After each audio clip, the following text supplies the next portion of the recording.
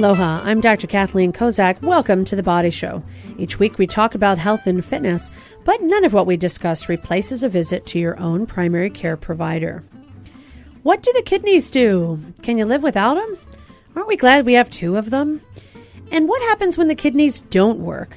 You know, people hear about things like dialysis, but there's a lot of different things that can be done if somebody has kidney troubles. And to share with us more about the things that we can all do to keep our kidneys happy and healthy, we have Dr. Thomas Chen from Kaiser Permanente. He is a nephrologist who has been in practice here since 2005. That's quite a long time there, Dr. Thomas. Thanks. And we're going to talk today about what the normal function of the kidney is, what problems can affect the kidneys, and how can we keep our kidneys healthy, what to do when they've already started to kind of not work as well as they used to. So welcome to The Body Show, Dr. Thomas. Thanks for joining me. Thanks for having me. Pleasure to be here. Now, the kidneys, we all know we've got two of them, and they're supposed to be doing a lot of filtering and stuff. What do they normally do? Does all of our blood go through the kidneys? How do the kidneys work? So exactly like you said, the main job of the kidneys is to filter, and the blood flows through the kidneys. And what the kidney filters out are toxins and waste that the body doesn't need. It also filters out extra fluids and electrolytes that the body doesn't need. And it also has a slew of other smaller functions. It participates in making blood. It makes a hormone called erythropoietin, which stimulates bone marrow, formation of blood, and also involved in bone metabolism and acid-base balance in the body. So we have to have our body at a certain, we call it a pH, and if it's not at that pH, then the kidneys can sort of kick in and start doing some work to try and balance that out a little bit, because we've got a fairly narrow window for which we can live.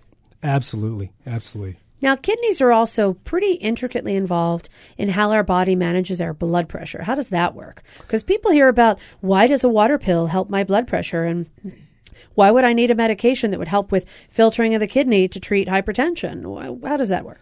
Yeah, so the kidney actually has a pretty sophisticated filter apparatus, and it can sense when blood flows bad. And so it actually controls blood pressure through a series of hormonal changes in secretions. And so it can really have a profound effect on blood pressure, especially when someone has chronic kidney disease. One of the major symptoms, you can have an abnormal high blood pressure. And it's very hard to treat in that situation. Yeah, so there are certain medicines that certainly help out, but by the time someone has significant loss of kidney function, it is one of the major contributors to having a high blood pressure. So when we talk about losing kidney function, what is the normal kidney function, and how might someone have that measured? That is a great question. So a normal kidney function, I like to think of it in terms of a percent function of the kidney. And when we're born, obviously we have 100% kidney function. As we go through life, just like hair turns gray, skin gets wrinkly, there is a decline in kidney function. And starting around age 30 to 40, we see about a 1% decline in kidney function per year. So about 10% per decade. And so as you go through, you can actually kind of stage the percent loss of kidney function. And how we stage chronic kidney disease is a stage 1 through 5. Stage 1 being having over 90% kidney function, so virtually normal kidney function, but spilling some protein because the filters are damaged. Stage 2 being 60 to 90%, where the kidneys actually can do basically everything they need to do. Stage 3 is 30 to 60%, and a lot of the patients that we see with chronic kidney disease fall in that stage. Below 30% is considered severe disease, but it's not really until about 12%, 15% that the kidneys are not able to do what they need to do, and some of the waste and toxins build up. Actually, below 30%, some of the toxins build up, but below 15% is basically profound kidney disease, and people oftentimes need dialysis. So the end stage would be dialysis. But in the early stages, you could just be spilling a little bit of protein. So that's something you could check by urinalysis. There's also a measurement that a lot of people see in their labs now called a GFR, glomerular filtration rate. What is that, and how is it calculated? So again, that's a term that I think confuses a lot of people. I think the best way to think of a GFR, or glomerular filtration rate, like you said, is in terms of percent kidney function. So how we come about calculating that is based on just a simple a blood test called the creatinine. And basically, we all make creatinine walking around. There's when we use our muscles, we secrete creatinine. And normal kidneys will filter most of that out. However, when you get We can take this level of creatinine. When you have chronic kidney disease, that level of creatinine does rise in the blood. And there's certain equations we can use to calculate the GFR, or percent kidney function, if you will, based on that creatinine. So a blood test and a urine test can tell you a lot of information about your kidneys. A lot of information, and it's that what you just mentioned are the greatest screening tools right there: a serum creatinine, a urine protein, and blood. And who should be checking their kidneys? Everybody, or are there certain medical problems that make you more likely to need to keep an eye on the kidney function? Great question.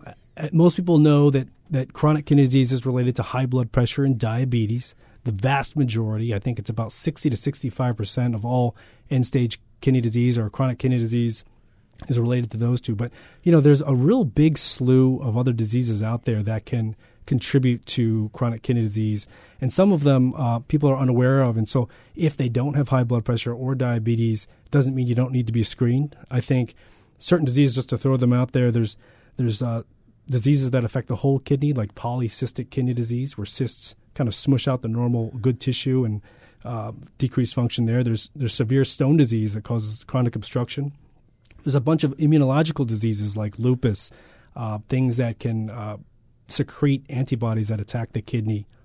So there's a lot of different other systemic medical problems that can affect the kidney, in addition to specific kidney problems that can affect the kidney as well. That's right. There's primary kidney diseases, and then there's secondary diseases that affect the kidney. Things like there's certain infections, hepatitis B, hepatitis C, even HIV, can all cause pretty significant chronic kidney disease. So for a lot of medical conditions, people ought to be checked to see if their kidneys are functioning well. The other thing is a lot of medications get metabolized and eliminated through the kidneys. So if you're on certain medications, like you take a lot of ibuprofen, or you take some other medications that have to do with, we call them water pills or diuretics, you need to have certain things monitored to make sure your kidneys are working correctly. Absolutely. I'm glad you brought that up. I think medication-induced chronic kidney disease is one of the most preventable and important things to talk about because exactly like you said, especially the class of medicines called the nonsteroidal anti-inflammatory medications. We call it NSAIDs, the abbreviation. But things like Motrin, ibuprofen, Advil, Aleve can, over time, with chronic and heavy use, cause horrible decline in kidney function to the point of going on dialysis. Well, and you also mentioned kidney stones. They can actually cause obstruction. They can actually cause problems. We see a lot of people with kidney stones, gout, which, I tell people, uric acid stones, they can be in the kidney, and you know how they come out? You don't want to know. Oh, yeah. That's how they come out. Worse than childbirth, they say. Well, I don't want to have kidney stones. So there's a lot of different things that can cause some damage to the kidneys, things that people may have commonly and not even realize. So if you haven't gotten your kidneys checked and you have any of these conditions, always a good idea to get them checked. Agree. Stressing to screen, I think, is important. I think, again, over age 40, we should all be going to the physician anyway, but an annual creatinine, an annual urinalysis to check for protein, especially in the face of not only having high blood pressure or diabetes, certainly you want to go there, but having a secondary disease, good idea to get checked and screened. And cholesterol can also have an impact. If you block the arteries going to the kidney, that's actually a significant problem. Yeah, arterial disease, both big and small. You have arteries that deliver blood to the kidney, and you have little teeny tiny arteries throughout the kidney. And so we can do tests to kind of figure out if either of those are damaged. And certainly cholesterol is a big contributor. So really, everything that we do, every medical problem has some effect on the kidneys. Well, you may have heard in the United States, 26 million people have chronic kidney disease, and that's nearly 8% of the population. So, yeah, I think it's a real big problem that globally affects a lot of people. All right, we're going to hear some more about that in just a few moments. I'm Dr. Kathleen Kozak, and you're listening to The Body Show, and we have Dr. Thomas Chen from Kaiser Permanente in the studio. And when we come back, we're going to talk a little bit about what are some of the things that all of us can do to keep our kidneys happy, and what are some of the things in our medicine cabinet that we have to be extra careful with. We mentioned a little bit already, but when we come back, we're going to talk about some more things that, if you have them at home, you better keep an eye out, because not taking those medicines correctly could cause some trouble you never anticipated. We'll be right back after this quick break. Stay with us. Support for The Body Show comes from the HPR Local Talk Show Fund, which helps Hawaii Public Radio sustain and grow its locally produced talk shows. Mahalo to contributors, locations, Nohea Gallery, and Straub Medical Center. Welcome back to The Body Show. I'm Dr. Kathleen Kozak here in the studio with Dr. Thomas Chen from Kaiser Permanente. Today we're talking about all things kidney, because the kidneys are one of those essential organs that we want to make sure that we keep as happy as possible. So, we talked right before the break about screening if you have any of those medical conditions. What might be some of the things that I would have in my house that if I do have kidney problems, I have to be careful about? I often think about, we talk about, quote, renal dosing. Physicians talk about renal dosing medicines, which means that if it's a medicine eliminated by the kidneys, you may have to be careful with how often you take it. And some common over-the-counter things now are actually things that people can take. It makes me think of some of the stomach medications. You hear about them, Prilosec OTC, and you hear about, Nexium OTC. These are things you have to be careful with, huh? Absolutely. I think there's a lot of prescription medicines, certainly a lot of over-the-counter medicines that can cause significant chronic kidney disease. I can't stress enough the non-steroidals. It's probably 90% or plus the cause of an over-the-counter chronic kidney disease problem. So I think Motrin, ibuprofen, Advil, Aleve, Naproxen, IV Toradol. There's actually a big problem in pro and college sports with IV Toradol use causing chronic kidney damage. There's a story of a Hawaiian football player ended up playing for the Pittsburgh Steelers who for years got IV Toradol because it's a wonderful pain medicine. It's a great anti-inflammatory, but it eventually caused decline of the kidney function to the point where he needed dialysis and stopped playing, ended up not being able to play football. And so I think the awareness, both from the general public and through physicians, I think is really important. So let's talk about the folks who have the stage 3 kidney disease, where maybe we call it the GFR, is between 30 and 60 or so. What can they do? I mean, we all know drink a lot of water. That's something that all of us should do. And yet there are some other things that people can do to help with their kidneys. If you have a diagnosis of kidney problems, should you follow a certain diet? Should you be careful with certain things in your dietary supplements? Should you be careful with vitamins? What should you do? Yeah, that's a great question. I think usually if you know the cause of your chronic kidney disease, the obvious thing is to treat that. So if high blood pressure is causing your kidney disease, we want to get a good blood pressure. If diabetes is causing the kidney disease, you want to maintain good blood sugars, keep a good hemoglobin A1C. But for people who have chronic kidney disease who are spilling a lot of protein in the urine, that basically signifies filter damage. And so there's a slew of medications that the primary or the specialist can put you on, ACE inhibitors, angiotensin receptor blockers. These medicines will help not only reduce your blood pressure, but reduce the protein in the urine. Like you had mentioned, there is some dietary things that you can do. People often ask me, hey, if I stop eating protein, am I going to pee less protein? Is that going to help my kidneys? Well, the answer is, yeah, you will probably pee less protein, but to restrict protein completely will cause malnourishment and poor nutrition. So we don't want to do that. The general rule is for people with chronic kidney disease spilling a lot of protein, you want to basically take in less than 0.6 grams per kilogram per day. And I know that sounds quite worthless to the average person because I don't know too many people who keep a scale by their dinner table and say, honey, please don't give me, less than that, or more than that. But I think how I usually talk to patients and have them conceptualize it is view a size of a deck of cards or the size of the palm of my hand. That should be the amount of protein you should eat throughout for each meal. And what kinds of foods are they going to get protein from? So animal proteins are obviously probably the most popular forms, so beef, chicken, fish, lamb. But certain proteins are found in vegetables too, so tofu, beans, things like that are also, you got to keep in mind, are sources of protein. So once you get the dietary recommendations, which often, and again, shout out to all of the nutritionists and the dietitians, because they do a great job really sitting down with folks and helping them understand what foods are best based on their medical conditions. So once you get that taken care of, should you be careful with what kind of liquids you drink? Do you have to avoid certain things, even if your kidneys are damaged already? Should you avoid caffeine? Should you avoid certain herbal supplements? What other sorts of things you have to be careful with? Is soda something? You'll see someone who has diabetes say, I don't drink regular soda anymore. I drink a lot of diet soda. Does that still have an effect on the kidney? There are certain diseases that you probably do want to stay away from caffeine. I think polycystic kidney disease has shown that caffeine can possibly stimulate cyst growth and speed it up. I think certainly stay away from the sugary drinks for people who have diabetes.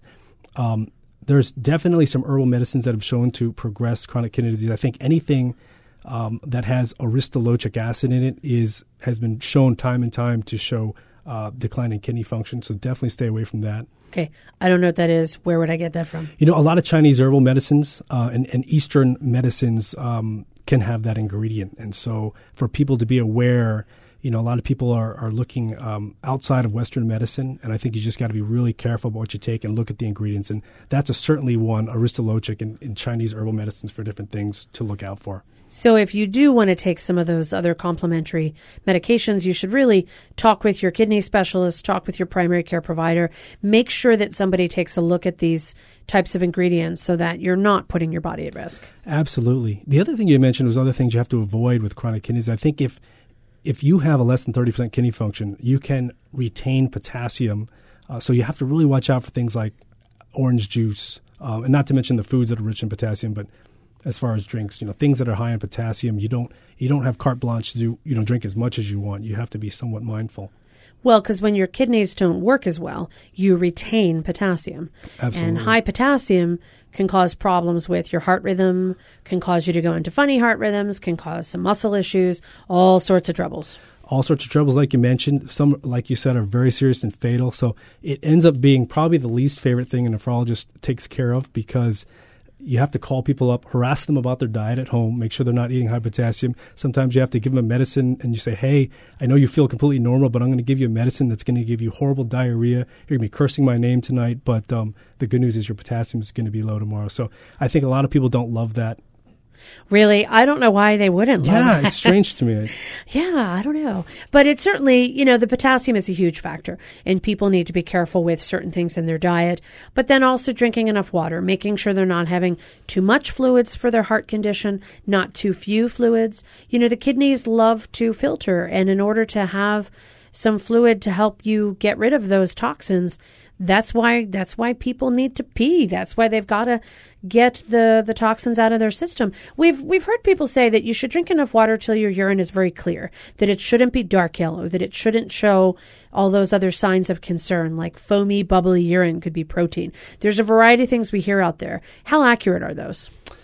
I think the amount that someone should drink is different in each patient. And I think the amount should be the amount you can drink without causing overload, where you start seeing swelling and in the body or shortness of breath in the lungs. So it really differs from patient to patient in the comorbidities. If someone's got really bad heart, they probably don't want to be eating a lot of salt and taking in huge amounts of liquid. But yeah, in general, kidneys like perfusion. Kidneys like having a good amount of liquid flowing through them.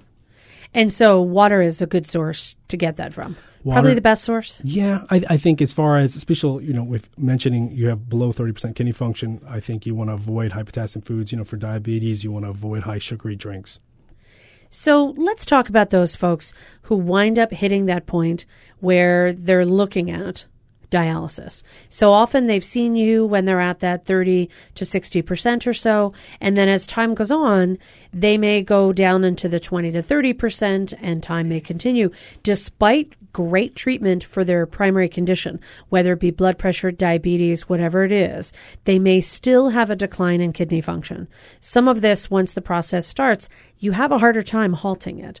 So you mentioned that at the 12 to 15%, that's when people start needing to consider dialysis. But prior to that, there are some steps they need to take to make sure that when dialysis time comes, they're ready. So what are some of the things people need to take? I hear them talking about like shunts and trying to prepare in advance. How soon before someone is about to undergo dialysis do you start some of the preparation work for the type of dialysis, and even discussing things like kidney transplant and some of the other alternatives if there's time and ability to do that? Great question. People progress their kidney disease progresses at different rates. And so there's certain risk factors that tells us, hey, this person has a 50% chance of being on dialysis within a year. And so usually when you put together those risk factors, if someone has a declining kidney function, and in general, I would say 20% is when you start really having a conversation about, yes, my main objective is to protect your kidneys as long as I can. But at some point, we have to face reality, and we may reach below 12%. And like you said, dialysis, hopefully the transition from before dialysis to after is a smooth one. And because there's different forms of dialysis, if one chooses hemodialysis, that shunt, which you mentioned, it takes several months to actually mature. So if you place one too late, someone might need dialysis prior to that, and they might need a unnecessary procedure like a catheter in their chest. So really, there's planning is of utmost importance. I'm Dr. Kathleen Kozak here in the studio with Dr. Thomas Chen from Kaiser Permanente. When we come back, we're going to talk more about the logistics of dialysis and also some of the other alternatives if someone's lucky enough to be able to get a transplant or have something else happen that can help them with their kidneys. We'll be right back after this quick break. Stay with us. Support for The Body Show comes from the HPR Local Talk Show Fund, which helps Hawaii Public Radio sustain and grow its locally produced talk shows. Mahalo to contributors Inter-Island Solar Supply, Kaiser Permanente, and Hastings and Pleadwell, a communication company. Welcome back to The Body Show. I'm Dr. Kathleen Kozak here in the studio with Dr. Thomas Chen, and today we're talking about kidneys, and he is a nephrologist at Kaiser Permanente for 12 years now. So thanks for doing that. We have a statewide need for more nephrologists, and one of the reasons is because all of the people who are on dialysis need to have a nephrologist involved in their care. And so dialysis is sort of a way that we can try and help provide assistance for the body, even though the kidneys don't work, to be able to still do the filtering. But ultimately, if you get filtering done 24 hours a day, 7 days a week by your own kidneys, then what kind of changes do you need to make to only provide 3 hours, 3 times a week? Is it superfiltration? I often wonder, you've probably got to clear out the blood from much more than my own kidneys would at any given time, because you only got 9 hours out of a whole week. That's a great observation. So there's two major forms of dialysis. And the first form, which I think you're referencing, is hemodialysis. Most people go for about 4-hour treatments 3 times a week. So it's about 12 hours. And like you said, there is a good 48 hours or over the weekend, 72 hours where people aren't getting dialysis. And it is important that people don't take in too much fluid. It's important they don't take too much high potassium foods, because it could result in some pretty serious consequences. So yeah, being on dialysis, again, you have to follow a strict diet sometimes as far as not too much fluid and salt. There's another form of dialysis called peritoneal dialysis, which people can do in the privacy of their own home. It's done through a catheter in the abdomen. And because you're doing dialysis every day, say for 8 hours overnight, people can be a little more lenient with how much fluid they take or salt, and still have to be careful. But it's a different lifestyle doing peritoneal dialysis. Why do you say that? I think it tends to lend more to the people who want control and are kind of on top of their kidney disease. I think it really needs to be the demographic of people who are very compliant. You wouldn't probably want to, if someone's not able to follow instruction, you probably don't want them with a catheter doing dialysis at home. But in general, it is a very good form. It's probably more work, but some people want to be in charge and kind of take control of it. Well, and if they're still working, or if they can't get to a dialysis center readily, there may be some other reasons why logistically this is a good option for them. Absolutely. And, I have people on hemo and peritoneal dialysis who both are working full-time jobs. I have people on hemo and peritoneal who are going to school full-time. So it can be done with hemo too. They have night shifts, they have evening shifts. But in general, I think you really want the compliant patients to be doing it. And I think that's, like you said, autonomy, lifestyle. A lot of times peritoneal dialysis is the right choice. So let's talk about kidney transplant. If you are lucky enough to be able to get a kidney transplant, can that essentially eliminate the need for dialysis? Absolutely. Kidney transplantation is healthier. It's one of the feel-good things about nephrology. People have more freedom. They come off of dialysis, and they live longer too. So that's something that's offered to everyone who might need it, but it's very difficult to find a match, particularly with our sort of ethnic mix and variety of different folks with various ethnic backgrounds here in the islands. But if there's the possibility, kidney transplant would be preferred. Kidney transplant is definitely preferred. It's, anyone who is on dialysis can be evaluated for kidney transplant. In general, you don't even have to be on dialysis. You can have a kidney function of less than 20%. And start the whole evaluation process. And you could even get a transplant prior to getting dialysis. Now, sometimes dialysis is a bridge to eventually getting a transplant, but some fortunate people who maybe are worked up early, maybe they have a loved one or someone who's able to donate a kidney, they can get preemptive transplants prior to dialysis. And it would have to be a match. And particularly because of our population, a lot of people are HAPA, this and that. And, that way, if you have a family member who would be able to share a kidney, they would still retain their kidney function. And they would give you a kidney and you could avoid dialysis or even come off of dialysis. So it could be a life-saving type of procedure. Are we ever going to get to the point where technologically we can provide artificial kidneys that could do the same thing as an actual live kidney? That is a great question. That is something we work with UCSF with our transplantation, and something I kind of harass them every time they come out. How's the artificial kidney coming? They're actually developing one, the artificial kidney is an implantable device that's about the size of a teacup. It's actually a mixture of mechanical filter plus kidney cells, and it virtually filters the blood and makes urine. But like you said, it would be unfathomable, actually, how big of a benefit it would be. The number one problem with kidney transplantation is the supply. You have to wait till someone passes, or if you don't have a loved one. And so it would or if you don't have a match. You don't have a match, exactly. Right. And, a lot of people, like you mentioned, with our population here of mixed ethnicity, sometimes finding a match is harder. So if they were able to get a mechanical kidney, this could have a huge impact. Huge impact. I think.